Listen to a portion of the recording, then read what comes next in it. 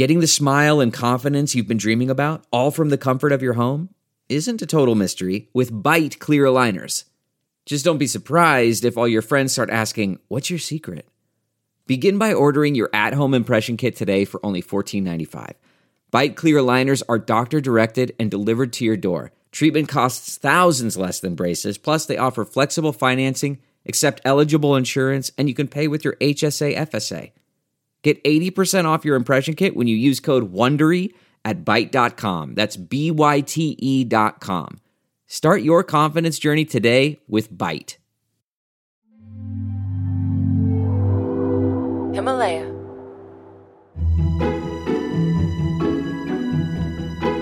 You're listening to Think Like an Economist, a Himalaya learning production. For exclusive content like bonus episodes and supplemental materials for this podcast and others like it, go to Himalaya.com/econ and enter promo code ECON, E-C-O-N, at checkout to get your first 14 days free.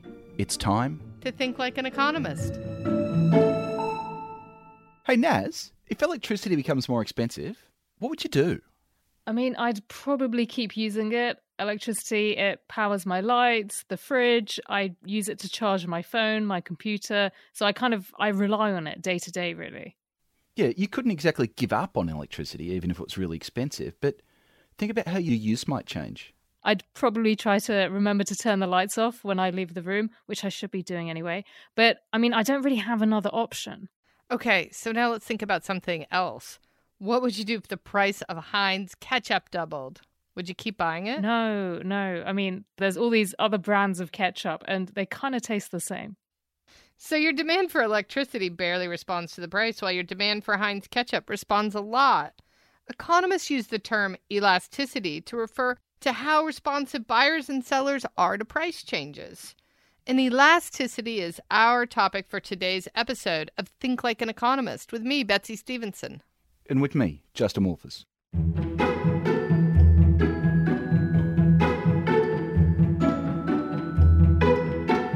Remember, this is the podcast where we'll teach you the superpower tools of economics to transform your life. Naztaran Tavakoli-Farr joins us as we dive in. So, elasticity. This makes me think about elastic bands and stretching things out. Yeah, that's a pretty useful way to think about it. Economists use the word elasticity to describe how flexible you are as a buyer or seller. Do you change your behavior a lot or a little when the price changes? So thinking about things being stretchy or flexible or responsive is exactly what elasticity is all about. Let me be more specific. The measure of how much people respond to price changes is called price elasticity. When we're looking at how buyers respond to price changes, we talk about the price elasticity of demand. And the price elasticity of supply measures how much sellers change the quantity they produce if the price changes. And in both cases, if you're more elastic, you're stretchier, more flexible, more responsive. You respond more to changes in prices. So small changes in price cause relatively larger changes in the quantities you buy or sell. But if you're inflexible, so that your decisions don't change much as the price changes, we say that you're inelastic, or you have inelastic demand or supply. Let's start with demand. So the law of demand says that we tend to buy more of something when the price is lower, and conversely, we tend to buy less of something when the price is higher. That's right. And the idea of elasticity is to move to the next question of how much more or how much less. It's about quantifying that change. If Heinz ketchup is 10% more expensive, how much less of it will people buy? That how much question is a really big deal for the folks who run Heinz. And if you know the price elasticity of demand for Heinz ketchup, you can give a pretty good estimate. Let me be precise. The price elasticity of demand is the ratio of the change in quantity to the change in price, where all of these changes are measured in percentages. So if the price elasticity of demand for Heinz ketchup is 3, then the change in the quantity of Heinz ketchup people will buy will be 3 times larger than the change in price. So if Heinz raises ketchup prices by 10%, people would buy 30% less Heinz ketchup. That's pretty responsive. In fact, this ratio is more than 1 when the price elasticity of demand for a good is elastic. Remember, when demand for a good is elastic, buyers will respond a lot to a small change in price.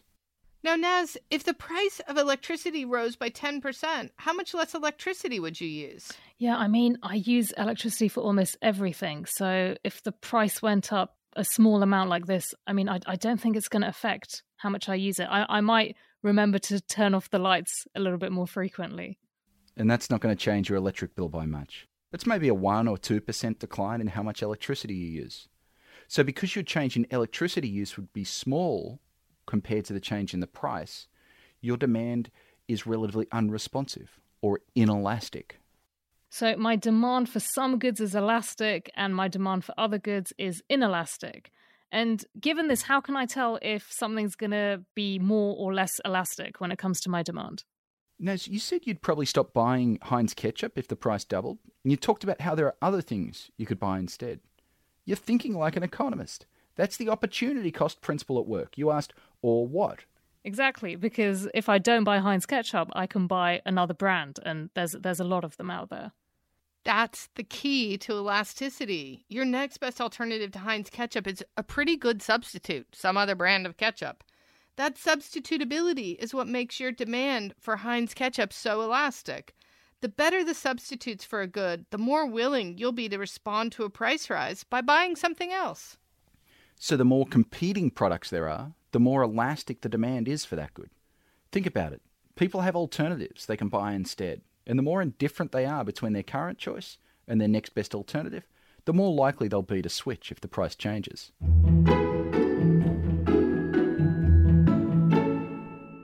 But Naz, how about if all ketchup brands raise their prices? Say tomatoes are really expensive this year, so the price of ketchup goes up. I'd probably end up using more mayonnaise, but I'm still going to want to have ketchup now and then. Yeah. Now think about what you'd do if the price of all condiments went up. You know, like ketchup, mayonnaise, everything. Ooh, so I could just put more salt on everything maybe, but that sounds really boring. So I'm still going to need my condiments. Right. So your demand for Heinz ketchup is really elastic. Your demand for ketchup overall is a bit less elastic. And your demand for condiments in general is, well, pretty inelastic. Swapping one brand of ketchup for another is very different from swapping the use of condiments as a whole to something else entirely. But you know, I do have a friend who swears that Heinz ketchup is the best thing ever, so I don't think she'd ever give it up. Yeah, that's what every brand would love to hear. Advertising is designed to make you think that there are really no good substitutes for their product. If you fall for it, then you'll be more likely to keep buying Heinz ketchup as they raise the price. Now, let's look at a harder example. What would you do if you had diabetes and the price for insulin to treat it rose? I'd go on buying it because I need it. Necessities like this tend to have very inelastic demand. In fact, you may remember the famous case of the farmer bro, Martin Shkreli, the sketchy guy who was the CEO of Turing Pharmaceuticals. He jacked up the cost of the life-saving drug Daraprim by 5,000%. Yeah, you know I remember this because the price went from $13.50 a tablet to $750 overnight, which was just outrageous. Yeah, you really can't forget that story. People were pretty mad because this drug was the only treatment for a rare illness. He figured he could charge whatever he wanted because back then there were no useful substitutes for Daraprim, so people would still have to buy it. He might have gotten his calculations right, but people really hated him for it. Okay, I think I'm getting it. So if you don't have a good alternative for something, your demand is fairly inelastic. That's right. On the other hand, when there are alternatives and you're able to shop around, then your demand will be more elastic. You know, before you could buy stuff online, demand used to be much less elastic because you had to visit a bunch of stores to try to get a better deal. Nowadays, people can compare the price across dozens of sellers with just a few clicks. That's made the demand for lots of things much more elastic. So economists think about how hard it is to search for alternatives as a factor that affects the price elasticity of demand. Finally, demand for most goods gets more elastic over longer periods of time. And is this because we've got longer to figure out how to adjust to these higher prices? Yes. Let's take your demand for electricity. If the price of electricity rose, there's not much you can do today or tomorrow to use less of it. But over time, as your appliances break down, you might replace them with energy-efficient versions. And if you expect the price of electricity to stay high for a long time, eventually you might even install solar panels. The longer you have to make adjustments, the more adjustments you'll make. So your demand becomes more elastic over time. And remember, the key is whether there are good substitutes for you to buy instead.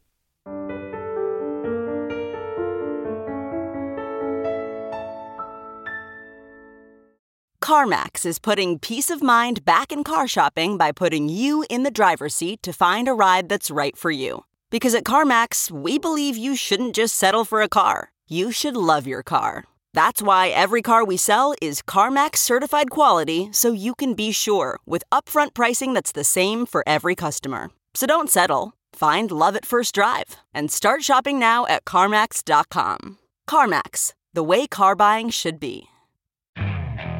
Okay, picture this. It's Friday afternoon when a thought hits you. I can spend another weekend doing the same old whatever, or I can hop into my all-new Hyundai Santa Fe and hit the road. With available H-Track all-wheel drive and 3-row seating, my whole family can head deep into the wild. Conquer the weekend in the all-new Hyundai Santa Fe. Visit HyundaiUSA.com or call 562-314-4603 for more details. Hyundai, there's joy in every journey. Betsy, Justin, we've been digging into elasticity. Why is any of this important? Knowing about elasticity helps sellers set their prices and predict how much money they'll make. Specifically, it helps them determine their revenue, the total quantity they'll sell times the price. So we've been talking about Heinz ketchup. Let's say the price goes up. What happens to revenue? So remember we said that if demand is elastic, a change in the price will lead to a big change in quantity? If Heinz jacks up the price of their ketchup by 10%, people will buy 30% less of it. As a result, Heinz's revenues will go down. However, if demand is inelastic, then people will keep buying about the same amount, even though the price is much higher. That's what Martin Shkreli was banking on. He hoped that he could charge a lot more for Daraprim and still keep most of his customers, and so make more money. We've really delved into demand. Earlier you said that elasticity also matters when it comes to supply. It does, and the idea is pretty similar. You know how changes in the price of coffee leads buyers to respond by consuming more or less coffee? Well, sellers also respond. If the price goes up, they'll ramp up production, trying to sell more. The price elasticity of supply measures how much they change their supply. And just like demand, it's a measure of their flexibility. The more elastic supply is, the more flexible sellers are to respond to higher prices by increasing their supply. The price elasticity of supply is the ratio of the change in the quantity supplied to the change in the price. This ratio is a measure of how responsive sellers are to changes in prices. And again, we measure all of these changes in percentages. Okay, let's say the price of coffee rises by 10%. How are coffee shops going to respond? Well, selling coffee just became more profitable. I'd expect a lot of things to change. Some coffee shops might hire extra staff or stay open later. Others might install extra espresso machines. Entrepreneurs might open new coffee shops. The coffee business has razor-thin margins, so if the price rose by 10%, I think you'll see a pretty dramatic response. The price elasticity of supply summarizes all of these responses by coffee sellers. So if the price of coffee rises by 10%, and coffee shops increase the quantity they supply by 40%, then the price elasticity of supply is 4. That's really responsive. In fact, whenever the percentage change in quantity suppliers are willing to sell is larger than the percentage change in price, we'll say that supply is elastic. Not all industries are this responsive. For instance, if the price of airline tickets rises, it's really hard for airlines to increase supply because each plane has a fixed number of seats. They only have so many planes, and it's really hard to train new pilots. So we're saying that supply is inelastic because a change in the price doesn't really impact the number of flights that airlines can provide. That's right. The supply is inflexible, so we say it's inelastic, at least initially. So what determines whether the supply of a good is going to be elastic, like coffee, or inelastic, like flights? It all comes back to flexibility. Do sellers have the flexibility to change how much they produce and sell if the price changes? And there are a number of factors that can help you figure out how flexible suppliers are. First, there's the availability of your inputs. If you run a coffee shop, you can easily buy more beans and hire more baristas if you want to make more cups of coffee. But if the price of plane tickets goes up, it's hard for airlines to suddenly hire more pilots who are highly trained and relatively scarce. It's also hard for them to buy more planes. Another factor is inventories. Let's go back to coffee and focus instead on just coffee beans. These can be stored for years before roasting, so if the price is really low 1 year, coffee bean wholesalers can just stash them away and then sell this inventory when prices go up. So the more inventory you have, the more elastic supply can be. Also, having more capacity makes supply more elastic. Let's get back to planes. The key capacity constraint for many airlines is that they need to have a gate at the airport where they can board their passengers. But each airport only has a fixed number of gates, so it's impossible to expand the number of flights beyond a certain point. By contrast, a coffee shop might have a lot of unused capacity, such as coffee machines not being used as much as they could be. So it'll be pretty easy to ramp up production. Yeah, and you keep bringing up the market for coffee as having pretty elastic supply. Yep. And it's not just about how existing coffee shops respond. A high price might also induce people to open new coffee shops. It's not that hard to rent a space and equipment and start up a coffee shop. So easy entry makes the supply of coffee more elastic. By contrast, starting a new airline is super difficult. You'll need billions of dollars and all sorts of government approvals. Finally, our good friend time catches up with us all eventually. Supply is also more elastic over time. We said that it's hard to suddenly increase the supply of flights, but over time, if airfares remain high, airlines might respond by purchasing new planes, jockeying for more gates, and even expanding into new airports. It seems that with time, everything becomes more elastic. Yes, time really does stretch things.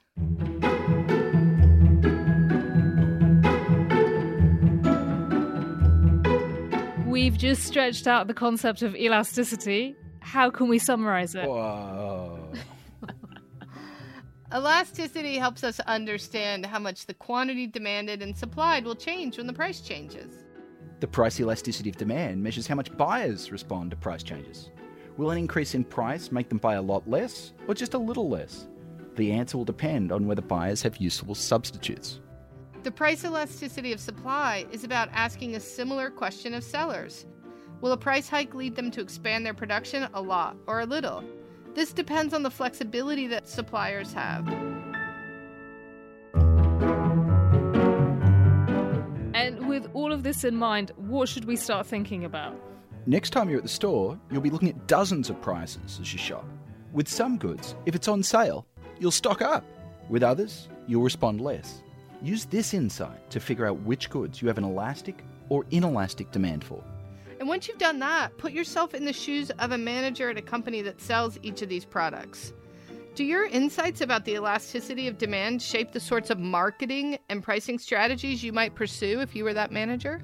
Betsy, Justin, I'm going to spend the next couple of days going around and seeing how flexible I am about my purchases.